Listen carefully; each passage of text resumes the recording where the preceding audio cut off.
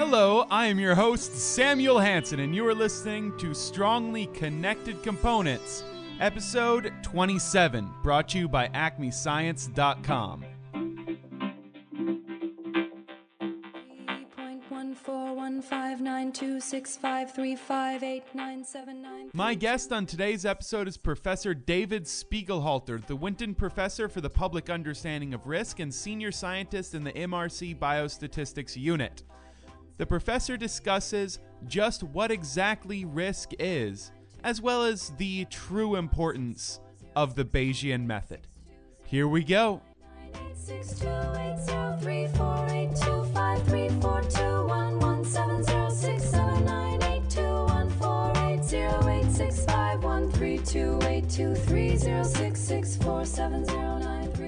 On Strongly Connected Components today, I have the Winton Professor of Public Understanding of Risk and Senior Scientist at MRC Biostatistics Unit, Professor David Spiegelhalter. Hey, welcome to the show, Professor. Oh, it's great to be on it. The first thing I mentioned was a professor for the public understanding of risk. This is not the sort of position that you would see in the United States. As a matter of fact, I can't think of a public professor of anything here, as a matter of fact. So I was wondering if, for the people living on this side, if you could explain a bit what being a public professor for the understanding of risk really actually means. Well, I'm not sure myself, because nobody in this country knew anything about it until 3 years ago either, when it was actually an endowment from a hedge fund. Someone who runs a major hedge fund in this country and who gives money to mathematical charities, and David Harding, very generous. And he put the money in because he felt that the way that risk and probability and chance and the way it was discussed in society really wasn't very good. The stories in the media about risks, the way in which health risks are discussed, he felt he'd really like it to be improved. Although, so it comes from financial endowment, but in fact, I don't work on financial risk. It's something I know nothing about. So it's a curious job, and I was given quite the enviable job of of just being able to make it up, whatever I did. I could do exactly what I want. There's no one to tell me what to do, and I've got a bit of support to which I spend on people who can write web stuff and animations. I just love pictures that move, and so we've really been making an effort to try to make interesting graphics that can represent uncertainty and risk. Now, one of the things that you have done is this Professor Risk video, which a lot of people have watched, actually significantly more people than listened to this. I believe last time I checked, it was over 50,000 views on YouTube currently. And yeah. And one of the things in it is that it shows two different versions of you, a risk-taking one and a very cautious one. And it made a very interesting point at the end, which seems to kind of at least clash with the name or the title that you have. And it's arguing that you essentially can't let little risks rule your life. It's the biggest risk, I believe you said, is being too cautious.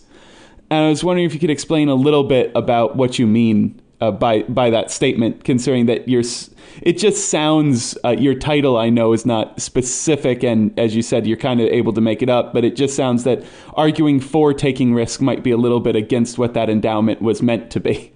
Oh, no, I disagree. I think anyone who works in finance sees risk as having a positive connotation. I mean, that's one of the problems, I think, with the word is it's associated with, all sort of health and safety legislation and the dangers to everybody, everything you do, being warned about stuff. And I think it's a really bad connotation. I really see risk as an opportunity and as being very similar things. They're just the flip side. Things might turn out badly, they might turn out well. And so risk is just the idea. You just don't know what's going to happen. It might be good, it might be bad. And sometimes you use the word chance for meaning that it might be good, like winning a lottery. But we can talk about something being a good risk as well. So I part of my aim of that video was to try to get over the feeling that risk is is a positive thing, can be a positive thing. Taking some chances is fine, but you should just think about it. And of course, the fact that sometimes it won't work out, you have to take the consequences for the decisions that you take. But you can't go around trying to, have zero risk in your life. I mean, that's going to be pretty tedious. I mean, I don't think I'm trying to make a big philosophical point. That's not my view. I think the basic idea, though, is that, life, we don't know what's going to happen, and none of us really want to know what's going to happen. We don't want to know what we're going to have for Christmas, and we don't want to know exactly what we're going to be doing next year. The uncertainty is just a major part of life, and that uncertainty means that things might be okay, and they might not be. And so my particular interest in it, coming from a mathematical background, is trying to get some idea of what the odds are of the good and bad things happening, what the probabilities might be. And so that's part of what the video is about thinking a little bit about these, and also realizing that some of the things that people warn you about, say, oh, well, doing this increases your risk of getting cancer or having this, that, and the other, actually might not be that important on the grand scale of things. When you think in terms of the absolute risk, the actual chance of being harmed by something starts being pretty low. So it's sort of, using a mathematical argument, but to make a basic point that, we can't avoid risks, and we should just see, life as a series of risks and opportunities in the face of the fact that we just don't know what's going to happen. I sometimes daydream about doing dangerous things. But as Professor of Risk, I really need to think carefully about what the consequences might be. Part of me likes a really big fry-up for breakfast. The cautious parts of me would sit down to a really nice, sort of healthy bowl of porridge. I really feel like having a lot of bacon. But the cautious bit of me says that it's not going to do my weight or my heart much good. And also, I know from recent work that it's going to increase my risk of bowel cancer if I eat a bacon sandwich every day. That was my guest, Professor David Spiegelhalter, playing the role of Professor Risk in a Cambridge Ideas video. If you want to see the rest of the video, head on over to acmescience.com and find the blog entry for today's episode, where you can find more links about the guest as well as watch that video. Now, let us get back to the interview.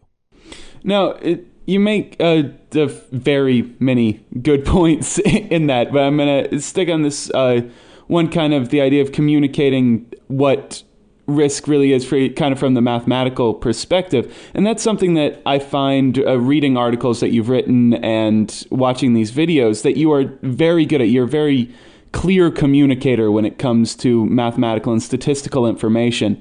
Now, that's not something that a lot of people who study mathematics, study statistics, study even science are necessarily good at. It's communicating clearly to a more general audience. What allowed you to really get this very clear and very strong voice for this sort of communication? Yeah, that's really kind of you. And I think what it is the fact that before I got this job a few years ago, I'd had sort of 30 years essentially as a practicing statistician, trained in mathematics, and so I was doing methodology and publishing in methodological journals as a sort of academic statistician, but also being involved in a big range of applications, in particular in medicine. So I've spent decade after decade having to explain to doctors about what actually are quite subtle issues in statistical analysis, but in language that they can understand and they appreciate, and enhances the communication between us. I mean, if you think any of this risk stuff is difficult, just try to explain statistical significance to an audience. I mean, it's a nightmare. And these are there's absolutely bread and butter areas of statistics are really tricky to explain. They're difficult. I mean, that's one of the things I've just trying to write an article for a maths education website on, which I called why do people find probability and statistics so difficult? And the answer is because they're difficult, and they're not, and it's not intuitive. Frankly, it's really tricky, this stuff, and I think takes a lot of practice to try to get the ideas over. But I just love trying to do it. It's the thing I really love doing is taking some quite tricky issues and trying to explain them. For example, in survival analysis, trying to explain issues can be quite a tricky thing to explain to people. And that's actually what I'm getting more involved with now as I get more involved in risk communication to individuals about their heart risk, et cetera, their risk of various things happening to them in the future. I think doing applied statistics is a really good practice for just being forced to communicate this stuff. So you're saying that, I mean, applied statistics, and you actually do end up having to talk to people in industry. Well, it's in your case talking to, say, medical professionals. Now, is there anything else that you found that has really helped other than just having to talk to people about it? Is there specific suggestions you might have to someone who is looking to develop a clearer voice and understanding or is it just should you talk to people a lot? Well, I think practice. I now do a lot of schools work, which has taken me some time to get into that. And I'm gradually getting with younger and younger kids. I haven't, about 12, 13 years old is about the youngest I've been talking to so far. But I'd love to learn the skills to be able to talk to even younger kids. I think it's so important. And I'm really, really enjoying it. So I think it is a matter of practice. I, in fact, also got media training from my employer, the Medical Research Council. I had a couple of training sessions, and I found that was really very useful. Some people in the media rather jeer at people who've been media trained, and it doesn't mean that you have to become one of these politicians who just stonewalls all the questions that are asked, or of course the chairman of BP being interrogated in the US about the oil spill. So it doesn't mean working like that. It actually just tries to mean, I think, trying to sort out your brain before you get interviewed about something, and trying to get your ideas over in a way that is as comprehensible and as human as possible. So one of its aspects, I think, is just trying to reveal the fact that you are, even though you're a scientist, you do in fact have a beating heart inside you, and that this is part and parcel your sort of humanity and your sort of just general just being a person getting on with their life is an integral part of your study. In fact, that's why I tend to use myself quite a lot as examples in a lot of my sort of narratives, about risk. You need to tell stories. You need to be able to tell stories to get people's interest. Now, you mentioned talking to younger and younger people, and one of the things that you are doing to do that is, I believe it's called the What Are the Odds Hands-on Risk and Probability Show? Yeah. And that's for the Millennium Project in Cambridge, correct? Yeah. Millennium Mathematics Project. Yeah. We got a full-time person who goes around schools, doing this What Are the Odds? And we started calling it sort of the Risk Roadshow, but, everyone in the schools thought it was something to do with health and safety and how they had to be careful in the playground and in sports and things like that. So that we had to change the name because the word risk got a really bad connotation in schools as being something that is just a sort of bureaucratic, sort of deadening force on all the things that they actually quite like to do. So we call it What Are the Odds? We concentrate on games and, a certain amount of lotteries and scams as well, how you can be conned when people are trying to get money out of you or whatever. So, we try to make it as light as possible and end up with a sort of quiz show, Who Wants to Be a Millionaire type quiz show. And we also use what's quite nice, these automatic voting devices that we hand out to the kids in the class so they can vote on the answers to questions, and the distribution of answers appears on the screen, and then we can tell them which is the right one, and they get scored and all this kind of stuff. So that all goes down very well. I want to make a bit of a transition here. So far, we've been talking more about the directly public work that you have been doing recently, but you are also one of the most cited statisticians in the world, actually. I was wondering if you could tell us a little bit about why you ended up getting interested in studying statistics as essentially your life. Oh, well, I started off doing maths. I went to Oxford to do maths, concentrated on pure maths rather than applied maths. And, I really liked the pure maths. But, to be honest, it got too difficult. Goodness me, it got difficult. So around about halfway through the second year, this is really too much for me. And so I looked around for something that looked a bit easier. And I was very fortunate. I had an inspiring lecturer and tutor there, Adrian Smith, and who got me interested in the idea of statistics.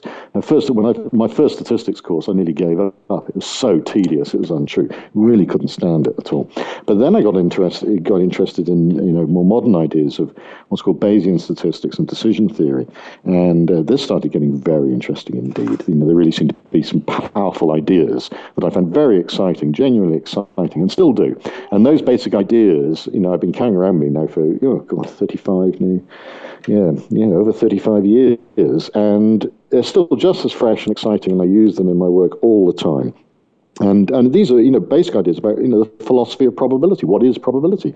Does it exist? What is it? If it's not, there's a mathematical theory of probability. Well, what does it actually mean? And it's really tricky. What does probability mean? You ask 10 people, you get 10 different answers. Even, in the trade, among mathematicians and probabilists and statisticians, you get different answers.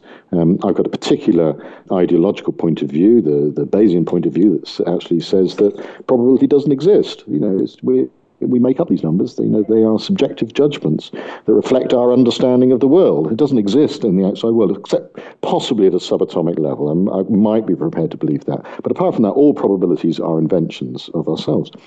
So, yeah, that's quite a fairly extreme point of view. I find that it's very useful, and everything I do now in my public work reinforces the idea that that's the correct way to interpret probabilities and numerical risks, that they're constructions on the basis of our available knowledge, and they don't actually objectively exist. Now, you mentioned specifically that you study Bayesian statistics. Now, my background in statistics is very poor. I'm actually a graph theorist by my research. And so I was wondering if you could explain other than just what you did about Bayesian statistics, but also what the other prevailing models within the statistical world might be. Yeah, this is a really important issue. Oh, by the way, the other thing I really enjoyed doing in Oxford was graph theory, but that got a bit difficult as well. So, also philosophical schools of statistics, but we can simplify it down to two, I suppose. One is, the classical framework that thinks of probability in terms of relative frequencies. Asymptotic stuff. If you do something 1,000 times, what proportion, as n goes to infinity, what proportion of the time this event occurs is the definition of the probability. So it's treated as a state of the world. You may not know what it is, but it's an objective state of the world that is defined in terms of relative frequencies, repeatable events.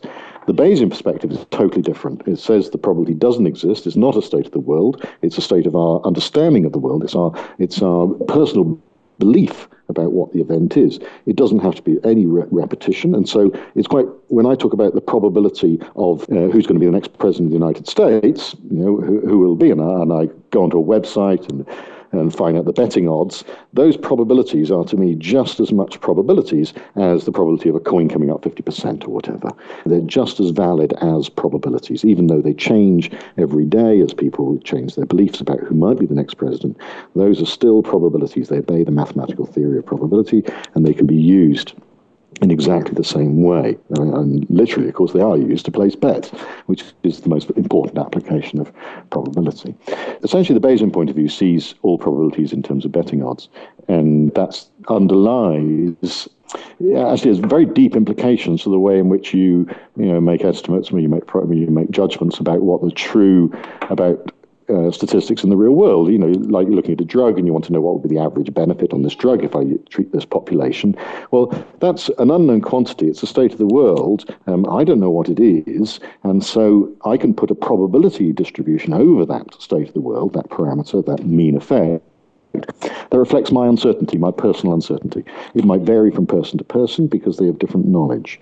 So the Bayesian point of view says you can actually put probability distributions over unknown states of the world, essentially expressing your personal uncertainty about a fact that you just don't know, you just don't have incomplete knowledge of. Nothing to do with future events necessarily, nothing to do with randomness at all. It purely expresses our personal uncertainty. Now, this can lead to very deep differences in philosophy about the way to handle data, and in particular to make predictions and make judgments about the world, because it means that we're allowed, if necessary, to bring in our own judgments. It's not just data alone. Data adds to our judgments, and Bayes' theorem is a mathematical way of learning from the world in a formal way, updating our judgments on the basis of new data, but that's not, an absolutely essential requisite. We can base judgments on our judgment, base probabilities on our judgments alone, if necessary. This is quite a controversial approach, but which recently has achieved enormous growth in the statistics area, so much so that I'd say that almost the majority of papers now published in many areas of statistics have, in fact, got a Bayesian philosophy behind them.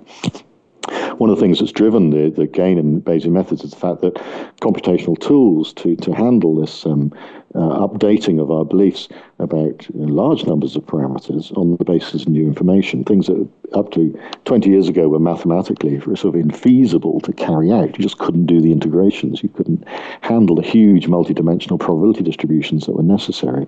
The growth of simulation methods in computing has led to those computations becoming not only possible, but sometimes the only way to handle these really big problems, which means that engineers have embraced Bayesian methods with wholeheartedly. Machine learning, all those areas are now enormous users of Bayesian methods. So I made most of my reputation on Bayesian computation, with a team writing software called Bugs, then WinBugs, which is the biggest, most widely used Bayesian software in the world.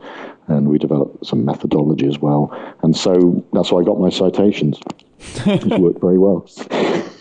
I tell you, if you want a lot of citations, I did an article about this, Thompson ISI. If you want a lot of citations, introduce a method and then make sure you produce a software in which that method can be used. And if that software is widely used, it means that every time someone does it, you get a citation, which means that this paper we wrote about a Bayesian model selection criterion is the third most highly cited paper in the entire mathematical sciences in the whole world in the last 10 years. So that's how you earn your citations. Yeah. So who would beat it? The paper about methodology using MATLAB and Maple?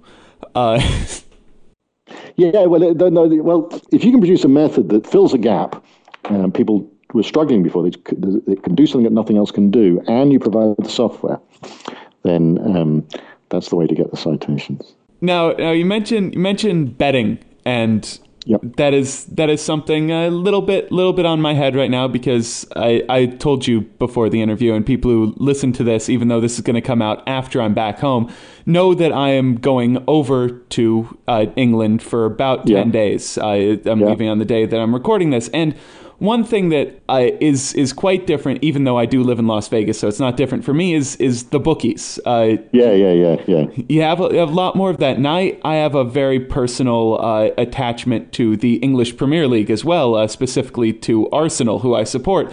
You have written or you did a thing for More or Less, the statistical radio show on, I believe it's on BBC. And you actually did a little bit of it was a predictive model, and you got 1 week you got 9 out of 10 match results right, 2 exact scores right. Could you tell me who's going to win, Arsenal or Tottenham, in a couple of, it's not this weekend but weekend next? No, I can't. But if I had a while and I had the scores up to, if I had the recent performance of the teams, I could give you a reasonable probability about it. It wouldn't, not a bad betting odds for it, because as gambling, is big business everywhere. But the mathematics of gambling, I think, is extremely interesting, especially in sports gambling. In fact, and there's a lot of work done on that. In fact, my predecessor, professor of statistics at Cambridge University, has now left to work full-time for a sports betting company, predicting football and horse racing results. And there's quite a few publications about predicting football results. But what happens, of course, is that a team starts publishing papers on predicting football results, and then they get rather good at it, and then suddenly the papers stop, and they leave universities, and they start making money. And that's exactly what happened with the people I know. So the method I've used on the radio is just a fairly basic model. It's about the version of the model people were using publicly about 10 years ago, before they started getting, trying to be a lot cleverer. And it's actually, a fairly straightforward model. You for every team, you estimate their attack strength based on the number of goals they've scored so far, whether they're scoring above or below average, and you also estimate their defense weakness in terms of whether they're letting in above or below average goals. One of the first things you do is your modeling is not trying to predict whether they win, draw, or lose. You try to predict the actual number of goals. So you really go for a probability on every single match result, and that's the correct way to do the modeling. Because it turns out that if you use these factors, looking at whether teams tend to score or let in above average number of goals, it's fairly easy to get an expected number of goals that each team would score. So, I don't know, in your match you might get something you expect Spurs to score 1.2 and Arsenal to score 2.3 or something like that. Now, nobody can score that number of goals, but because we know about the Poisson distribution and the fact that goals in a match do follow pretty close to a Poisson distribution, given their expectation, that you can actually use the Poisson distribution to work out the probability of any particular goal combination. And so therefore you can add up the probabilities on the diagonal, and you get the probability of a draw, and you add up the probabilities on the upper diagonal, and you get probability of a win and lose, etc., which you then can use to compare with the odds being given by bookies to work out whether it's worth placing a bet or not. And these are the slightly more sophisticated models than this ones the bookies use in order to set the odds as well. So, it's not enormously sophisticated statistical modeling. We were lucky one year when we did it. The next year I tried it and did really badly, but that's the way it goes. I said, it's just regression to the mean. I was lucky one year. You can't expect luck to last. So I don't do it. I don't place the bets myself. But I do use it actually in teaching in schools, because to try to interest 16-year-old boys in mathematics who are all obsessed with football, it's quite good to say, I'm going to, try to predict next week's football results. It's quite a good teaching tool. Now, there's one last thing I would like to talk about. This is something that I really like to bring up whenever I have a little bit of knowledge of it, because I think that it really helps kind of show how people get out of mathematics, not out as in stop doing it, but out as in something to kind of balance the life, which is something I feel very important. And I know that you are very interested in both, I believe, stained glass and samba drumming. Is that correct? Yeah. and so I was sort of wondering how that ends up tying into your life and the importance it has for you. Oh, that's interesting. Well, the stained glass, anyone want to click through on from my website and everything, most of my stained glass is mathematical, because I'm not really an artist. I hardly call myself a craftsman, but I can actually make, I've taught myself and been to classes I can actually put together a stained glass panel, reasonably do the leading and cut the glass and things like that. But I'm not a creative artist at all, so I tend to use geometrical designs. But they can be statistical, Latin square designs, and Sudoku patterns are very good. And, you can do all sorts of different designs that give a very pleasing symmetry, very pleasing pictures. But I've done other ones. I've done cross-section. I actually had a commission. I'd done a brain map, a cross-section, a functional MRI image of a brain, coloured, make some lovely, very nice patterns, which I did in glass. And that works out very well. So I do sort of scientific and mathematical glass, and there's all sorts of stuff, so nice geometric shapes. Some of the tessellations are more tricky because there's only certain ways in which you can cut glass. You can't really do sharp indents to glass, and so you can't make all the patterns in glass very easily. So I like that. The samba drumming I just like doing. My sense of rhythm is not wonderful, but it's not too bad, and I'm a second-rate samba drummer, but they put up with me if I just stand at the back and go boom, boom, boom. And that's what I like doing. Okay, well, Professor, I want to thank you so much for spending this time and talking to me on the phone. No, it's been a pleasure. Been a pleasure. Real, thank you so much. And that is it for another episode of Strongly Connected Components. If you want to leave me any feedback or perhaps suggest a guest, I love getting suggestions. Send me an email, samuel@acmescience.com. If you want to find out more about the guest, Professor David Spiegelhalter, just head on over to acmescience.com, click on the Strongly Connected Components tab, and find the entry about this episode. As always, the music on today's show is brought to you by Hard and Firm, the Pie Song, which is our intro, and SP12. You can find them over at opsound.org, and that's the music you're hearing my voice talk over right now. This podcast is a Creative Commons Attribution Share Alike licensed podcast. And if you don't know what that means, head on over to Creative Commons and check out the amazing, wonderful work they are doing to try to revolutionize what copyright is today. No, it really doesn't have much to do with math, but trust me, it is actually really quite cool. Well, thank you for listening, and I hope that you, check out the next episode and all the rest of them that I ever do. Bye-bye.